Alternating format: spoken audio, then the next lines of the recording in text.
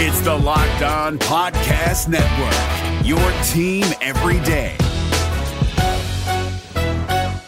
Kyle Krabs here, host of Locked On NFL Scouting. Join Joe Marino and me every day as we provide position-by-position analysis of the upcoming NFL Draft. Check out the Locked On NFL Scouting podcast with the Draft Dudes on YouTube or wherever you listen to your favorite podcasts. Who's going to win the most important Rams position battle, the left tackle spot, and is Sean McVay here to stay? That's coming up next on Locked On Rams. You are Locked On Rams, your daily Los Angeles Rams podcast. Part of the Locked On Podcast Network, your team every day.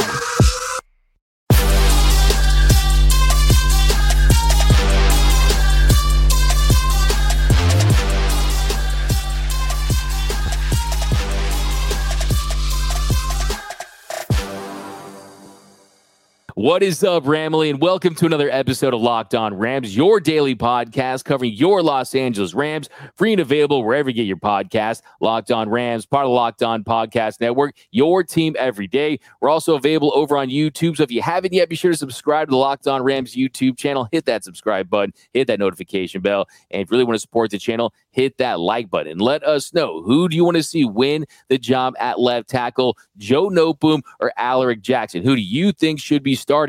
My name is Doug McCain. My friends call me DMAC. You can follow me on X and Instagram at DMAC_LA. I've been covering LA sports for over a decade. The Lakers for SI, the Dodgers for Dodgers Nation, now the Rams for Locked On. And as always, I'm joined by the Rams pre-half and post-game show host for the Rams flagship radio station, ESPN 710 LA. He's entering his 8th season with the team, the People's Champ, Mr. Travis Rogers. You can follow him on X at Travis Rogers. Today's episode of Locked On Rams is brought to you by Underdog Fantasy. Visit UnderdogFantasy.com or find them in the App Store and sign up with promo code Locked On to get your first deposit doubled up to $100. On today's show, later, how serious should we take coaches' comments on players during the preseason? In our second segment, Sean McVay reveals his future career plans, but we begin with one of, if not the most important Rams position battles heading into the 2023 season, the left tackle spot. The showdown between Joe Noteboom and Alaric Jackson. 2 men enter, 1 man leaves. Trav, you ready to get into my man? I am. You did throw me off a little bit by saying that you can follow the show on X. I'm still not quite used to that, but yes, other than that, I am ready to go. I think we just need to call it the artist formerly known as Twitter now, X. But yeah, it's going to take a lot of getting used to. But Sports Illustrated's Albert Breer, he visited Rams camp, and he said that Joe Noteboom has come back nicely off his Achilles. He's still going to have to compete to win the left tackle job. Alaric Jackson is in the mix too. It's important that new O-line coach Ryan Wendell has options at the most important position. So let's get into this position, because I think some of the big factors here are, one, Alaric Jackson. He's the guy that last year really was one of the surprises, was one of the positive developments for this offensive line that we know they were ravaged by injuries, 13 combinations for the first 13 weeks. That set a new NFL record. And really, he stepped up big. And I think he does have a legitimate chance to win this spot. I do too. I think this comes back to something that I don't want to say that everybody kind of glazed over, because I think everybody was aware of it and we talked about it. And it obviously was a point of emphasis last year coming into the season. And it got definitely brought up a few times over the course of the season. But they're still looking for somebody to replace Andrew Whitworth. That I know that Joe Noteboom was a guy that had played on the team, that had filled in for Whitworth when Whitworth had been injured. But they have never really figured out what to do without Big Whit on that left side, Big 77, not just because he was a great player, which he was, but the leadership that he brought to that offensive group. They have been in search of ever since he decided to retire. There was rumors about him coming back last season. There were rumors of the Bengals trying to bring him back because they needed a little help on their O-line. That this is a hole that got left that they have not filled over a season. Noteboom, of course, was a guy that, like I mentioned, had filled in a little bit right there, but this is it, right? And not just at left tackle, but most importantly at left tackle, because that's what makes the entire offensive line go. This is a huge deal. I do think it's an open competition. I think that Joe Noteboom was given a chance to get the job last year, did not thrive given the opportunity, ultimately gets hurt. And now you've got A.J. Jackson and Noteboom in the dogfight for the spot. Yeah, I love you bring out Andrew Whitworth because Sean McVay, he talked about that a few days ago. He said, I think you look at the big fella that was doing it at a high level for such a long period of time for us. He used to talk about production, and then it's funny getting into some real football talk. Sometimes it can just be a little flashier than others, but ultimately, if you're responsible for reaching an open side 5 technique, you keep him covered up to be able to run the B-gap, press backside, job well done. So it's getting into some very complicated offensive line talk right there. But I think for me, the number one thing is may the best man win. 2 men enter, 1 man leaves. And if the showdown is, okay, Alaric Jackson proves that he is better at the position, which he was when he played last year, then I think that, yeah, absolutely you should go with him. But I think when you look at Joe Noteboom, the biggest thing for me is they paid him to be a starting left tackle, right? When you give a player a 3-year deal for $40 million like they did last year, that gives you every indication that you want him to be a starter. His deal is something that I think they're going to really heavily consider, but I also think, too, there's a meritocracy. I think they are going to let Jackson win the job if he earns it. But there is this whole sunk cost fallacy, right? You go to see a movie and the movie's bad, but you already pay for the ticket, so I'm going to finish the movie, right? But I think for him, if he doesn't win the job outright, I think you definitely have to give it to Jackson.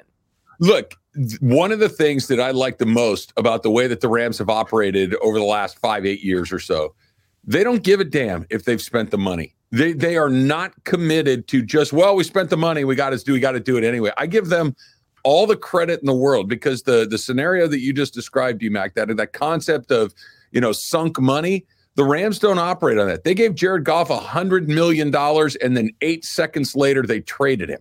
They gave Todd Gurley all the money in the world and then 8 seconds later said, bro, you got to go. They do not mess around like that. When they decide that you are not cutting it, that you are not pulling your weight, they move on to the next guy. Just because Joe Noteboom has gotten paid does not mean that he's got a better opportunity to be that left tackle than Jackson does. Whoever plays better will be the left tackle, right? They do not have that. This is not Aaron Donald, who has shown a legacy of great play at a position, and you're going to give him every benefit of the doubt until he proves to you that he can't do it. That's not this. These are 2 guys that are both fighting for a spot, and just because one guy makes more money than the other on this team and this organization, I don't think it matters a whole hell of a lot. They've proven it at other positions of great importance, quarterback and running back, that just because you get paid doesn't mean you get to stay or doesn't mean you get to play.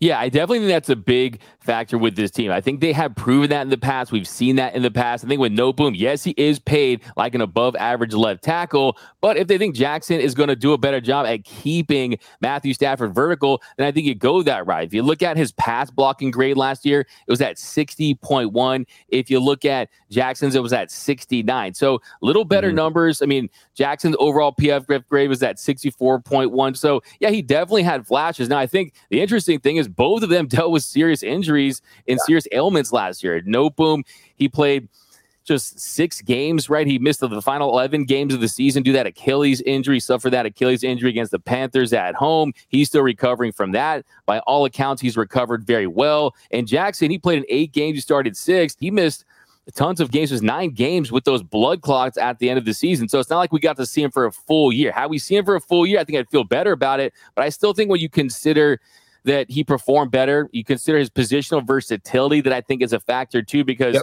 I mean, if you look at Noteboom, his best position, of course, is left tackle. He's probably not going to slide to that left guard spot. So I think that's something they'll consider as well.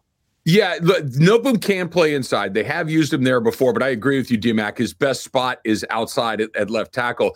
I think the advantage, if there is one, that Joe Noteboom has, if we're looking at big picture stuff, right, and not just necessarily this camp, and like I've said before, the everydayers are probably rolling their eyes. They probably know what I'm getting ready to say right now, which is, you got to throw last year in the trash can. It doesn't count.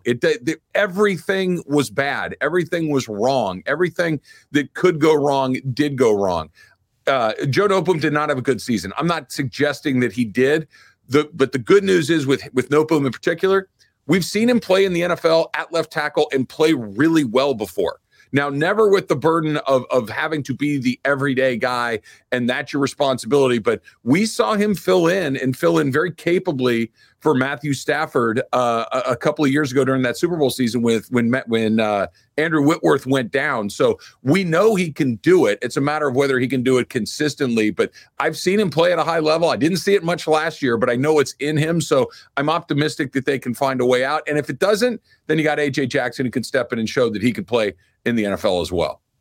Yeah, he has had his moments. You definitely have to point that out, and you don't know if he was even completely healthy last season. Yeah. He didn't look good, especially against the Bills, especially against Von Miller, and he definitely had his stretches where he just struggled mightily. But I will say Alaric Jackson is still an unproven commodity with a lot of upside and potential. It would be a very bold move to go the UDFA over a guy that you paid that much money to. I think the Rams are an organization that would consider it. I think, too, another factor, Alaric Jackson is an RFA next year, so he could be cheap. He could be someone you could retain. And I think that at some point the Rams have to say, who is going to be our left tackle of the future? Because like I always say, if you don't have a left tackle, you're going to be left out. At some point, you have to fill those Andrew Whitworth shoes with someone that you can trust. I want to see Jackson, Avila, Shelton, Ankrum, and Havenstein. Those are my starters right now.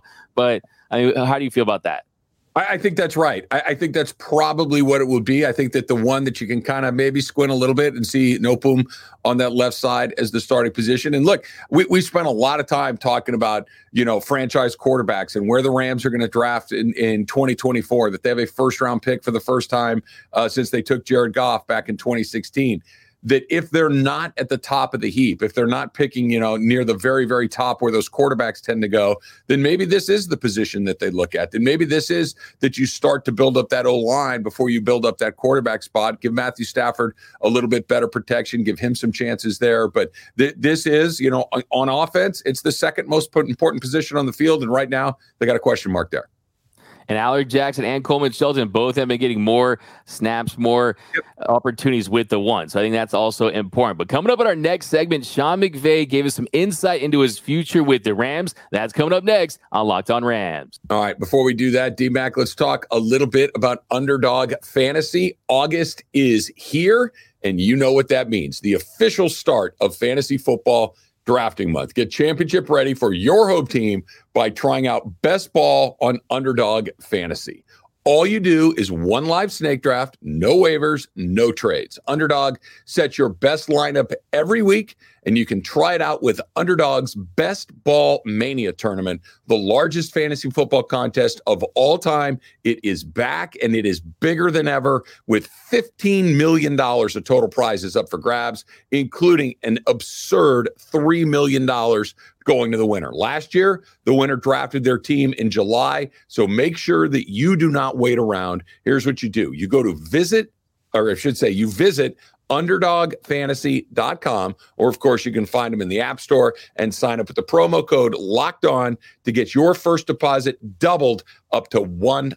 $100 doubled. That's not bad. The Underdog Fantasy promo code, of course, is Locked On. Go to underdogfantasy.com, or of course you can find them in the App Store and get that first deposit doubled up with the promo code Locked On. This is David Harrison of the Locked On Commanders podcast, and this episode is brought to you by Discover. Looking for an assist with your credit card but can't get a hold of anyone? Luckily, with 24/7 U.S.-based live customer service from Discover, everyone has the option to talk to a real person anytime, day or night. Yep, you heard that right. You can talk to a real human in customer service anytime. Sounds like a real game changer if you ask us. Make the right call and get the service you deserve with Discover. Limitations apply. See terms at discover.com/credit card. We are off and running here on Locked On Rams. Thank you for making Locked On Rams your first listen every single weekday, free and available wherever you get your podcast. Locked On Rams, part of the Locked On Podcast Network, your team every day. And a special shout out to our everyday listeners. We appreciate you listening to every episode, watching every episode, and you can be an everyday listener too. Join the club. Membership is free, and you won't miss a thing about your Los Angeles Rams. But Travis, here in our second segment, we have to pick up on a topic that we've really discussed a couple times on this show, and that's the future of Sean McVay. How much longer will be the head coach of the Rams? Well, he recently said on a podcast, you don't ever want to sit here and act like you can predict the future, but it's not something that I'm looking at as a short-term type of decision. My plan is that this is something that I'm committed to for the long term. So that's definitely music to Rams fans' ears for a guy that considered retirement last offseason. He looks like he's re-energized. He looks like he's reinvigorated. But what's your reaction to those comments? I like you said, you took the words right out of my mouth. This is great news if you're a Rams fan. This is great news if you want to make sure that this team is in a position to succeed moving forward for more than just a season or two. That Sean McVay is one of those guys, right? They don't come around very often. The Rams were very fortunate to identify him early, to hire him perhaps maybe a little bit sooner than typically guys are going to get hired. He was in his early 30s. This is still the youngest coach in the NFL, despite going into his 7th season coaching this team. He's a two-time Super Bowl participant. He is a Super Bowl champion. So we know what he brings. He changed culture in this organization, which, in my opinion, is the single hardest thing to do for any coach, is to change the vibe in the room and change the culture. He did that and did it quickly. The only negative, I think, in Sean McVay, and it's really a pretty small one, but the criticism, I think, and the thing that if you're looking to poke holes is he coming or going? That's 2 years in a row where the thought, the idea, the rumor of is he going to come back has been there. After the Super Bowl, I never really seriously considered it because of, even with all the crazy money that Amazon was throwing around, Sean McVay just won the Super Bowl. He's not going to tap the mat at 36 years old and say, peace, I'm out of here. That just didn't seem realistic. Last year, I thought he was gone. I really did. I thought that the weight of this season, the intensity that he brings to everything that he does, maybe it'd become a little bit too much to handle, and maybe he's going to take some time off. Clearly, he's reinvigorated. Clearly, he's energized and ready to go. And I think that he also understands that this am I coming or going thing is a bad look for him. It's the only thing on his resume that doesn't look great, and he's going to put it to bed. I would be stunned if we have any more is McVay coming or going talk for the foreseeable future. Yeah, I love that point right there, Travis. I mean, that to me is really just a yearly annual thing now. Is it the Tom Brady of coaches, right? We're waiting on just, is Sean McVay going to come back? We're waiting to hear from him. We're waiting to see if he has to go into that Rams locker room and be like Jordan Belfort in The Wolf of Wall Street. I'm not leaving. I'm not effing leaving. This is my home. They're going to need a wrecking ball, right? We don't need to see that every single year with Sean McVay. A little stability would be nice, not having to worry about that. I wake up in the middle of the night sometimes in a cold sweat, kind of worrying about Sean McVay's future with the Rams. I just can't take it much longer. But I think something too is that really I don't hear too many people talking about is, look, I mean, it's rare air to win a Super Bowl as a head coach. There's only been 21 Super Bowl winning head coaches. Andy Reid became the 13th different coach to win 2 Super Bowls. There's only been 4 head coaches that have won 3 or more. Joe Gibbs with 3, Walsh with 3, Noel with 3, and Bill Belichick and Tom Brady with 6. Yeah, so, no, look, I mean, here's the thing. He's already on a short list. If he gets another one, he's on a crazy short list. And he could be one of those guys that you talk like Walsh, Belichick, Reed, these guys that we talk about, not, Shula and Chuck Noll, that not just guys that were good coaches in this league, but that have accomplished more than almost anybody else that's come through that. He's not 40 yet. And that this is still coming up is remarkable. That he could check these boxes on his resume before he's 40 or 45. This is usually something guys accomplish in their 50s and 60s, not in their 30s and 40s. So he's so far ahead of the curve. And I said it at the time, and I'll say it again. I think he's the most important person in the entire organization. I think he's more important than Matthew Stafford. I think he's more important than Aaron Donald. I think he's more important than Cooper Kupp, because great players, they come and they go. And that's just the way that it is. And, if you last 5 years in this league, that's a good run. Head coaches, you get the right one, they can stick around for a really long time. He's definitely the right one. And I think he's the least replaceable player or person in your entire organization. And I'm happy to hear that he says that he's committed to it long-term, because you're not finding another one of those. Those guys do not come around very often. And when you get one, you got to hold on to them for as long as you can.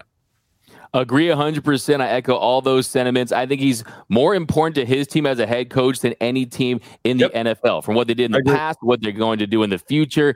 He became the youngest head coach to ever win a Super Bowl at 36. My man got a statue at his alma mater at age 37. How many people are getting a statue at age 37? To your point, I kind of want to circle back and talk about the Amazon deal. Amazon Prime, they offered him $100 million. $100 million. So that is a ton of scratch right there.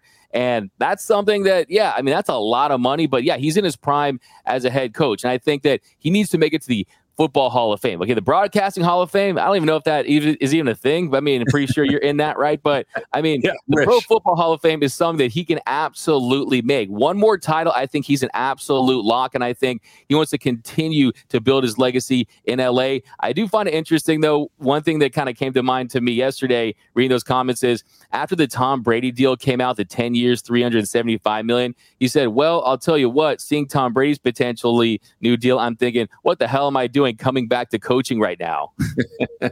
Look, the money will be there. And very easy for me to say, for you to say that to not take the, $20 million a year or whatever it is that he might ultimately get. I know the Rams are compensating him really well. I know that there's all that. Look, his ability to do TV is not going anywhere. I believe that he will be on TV at some point.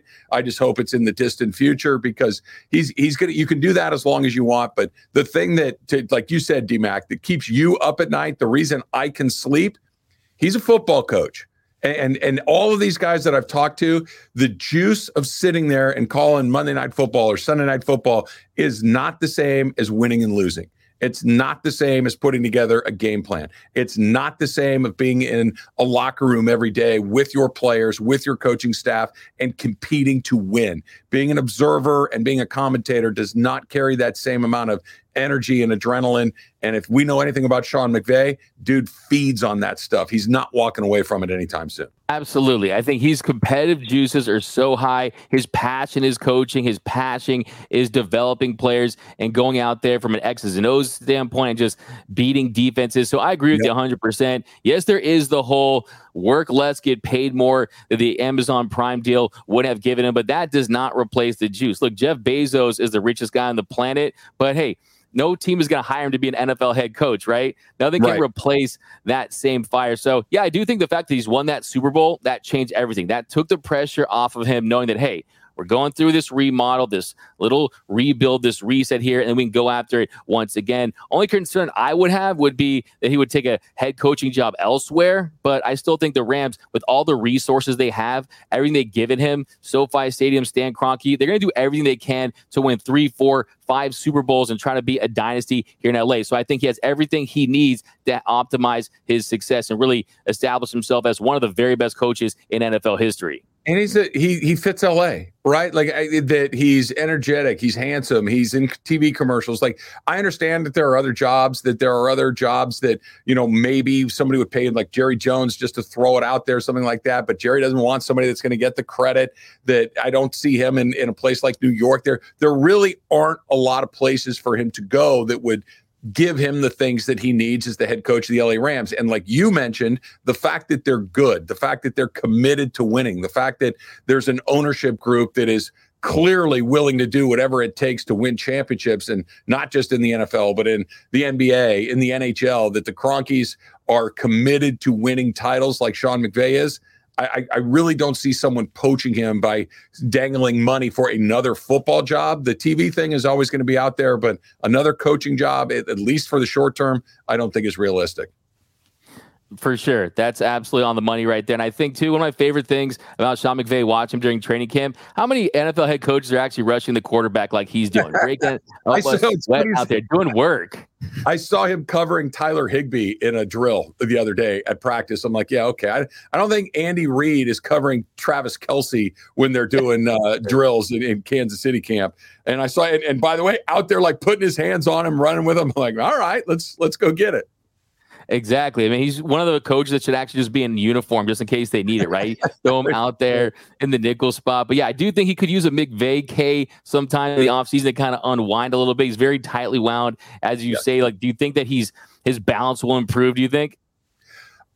I think as you get older, it typically does. I know I'm not an NFL head coach, but as someone who is no longer in their 30s and 40s, you do realize to prioritize some things, that things get I don't want to say I don't know if they get easier, but you understand how to manage them a little bit better, that you understand that you can maybe spend a little bit less time on something and still get the same result. I hope that happens for him. But look, dude, dude's wired the way he's wired. I don't think he's ever going to be put his feet up and watch TV kind of guy. I think that he's getting ready to do what he loves to do, and that's coach football. I agree 100%. But coming up in our final segment here, how serious should we take practice reports, especially from coaches like Sean McVay, when it comes to evaluating, assessing players during the preseason? That's coming up next on Locked On Rams. Is your team eliminated from the playoffs and in need of reinforcements? Maybe it's time for a rebuild, or maybe they're just a player or two away from taking home the Lombardi Trophy. Either way, join Keith Sanchez and Damian Parson for Mock Draft Monday on the Locked On NFL Draft Podcast. They'll tell you which college football stars your team will be taking in the 2024 NFL Draft. Check out Mock Draft Monday on the Locked On NFL Draft Podcast, part of the Locked On Podcast Network, your team every day. And welcome back to Locked On Rams. Thank you for making Locked On Rams your first listen every single day. Free and available wherever you get your podcast. Locked On Rams, part of Locked On Podcast Network, your team every day. Now, Travis, here in our final segment, we're talking about these practice reports, right? We're talking about hearing Sean McVay talk about Tutu Atwell and some of these rookies and Puka Nacua. Now, for me, I always take coaches speak with a grain of salt. I think when I hear players talk about players, that carries more weight with me. I do think it's important to just get a general sense of what direction they're heading towards as far as who's starting certain positions. But yeah, you saw last year, Allen Robinson, he was like the second coming of Jerry Rice, right? So I think you always have to consider that.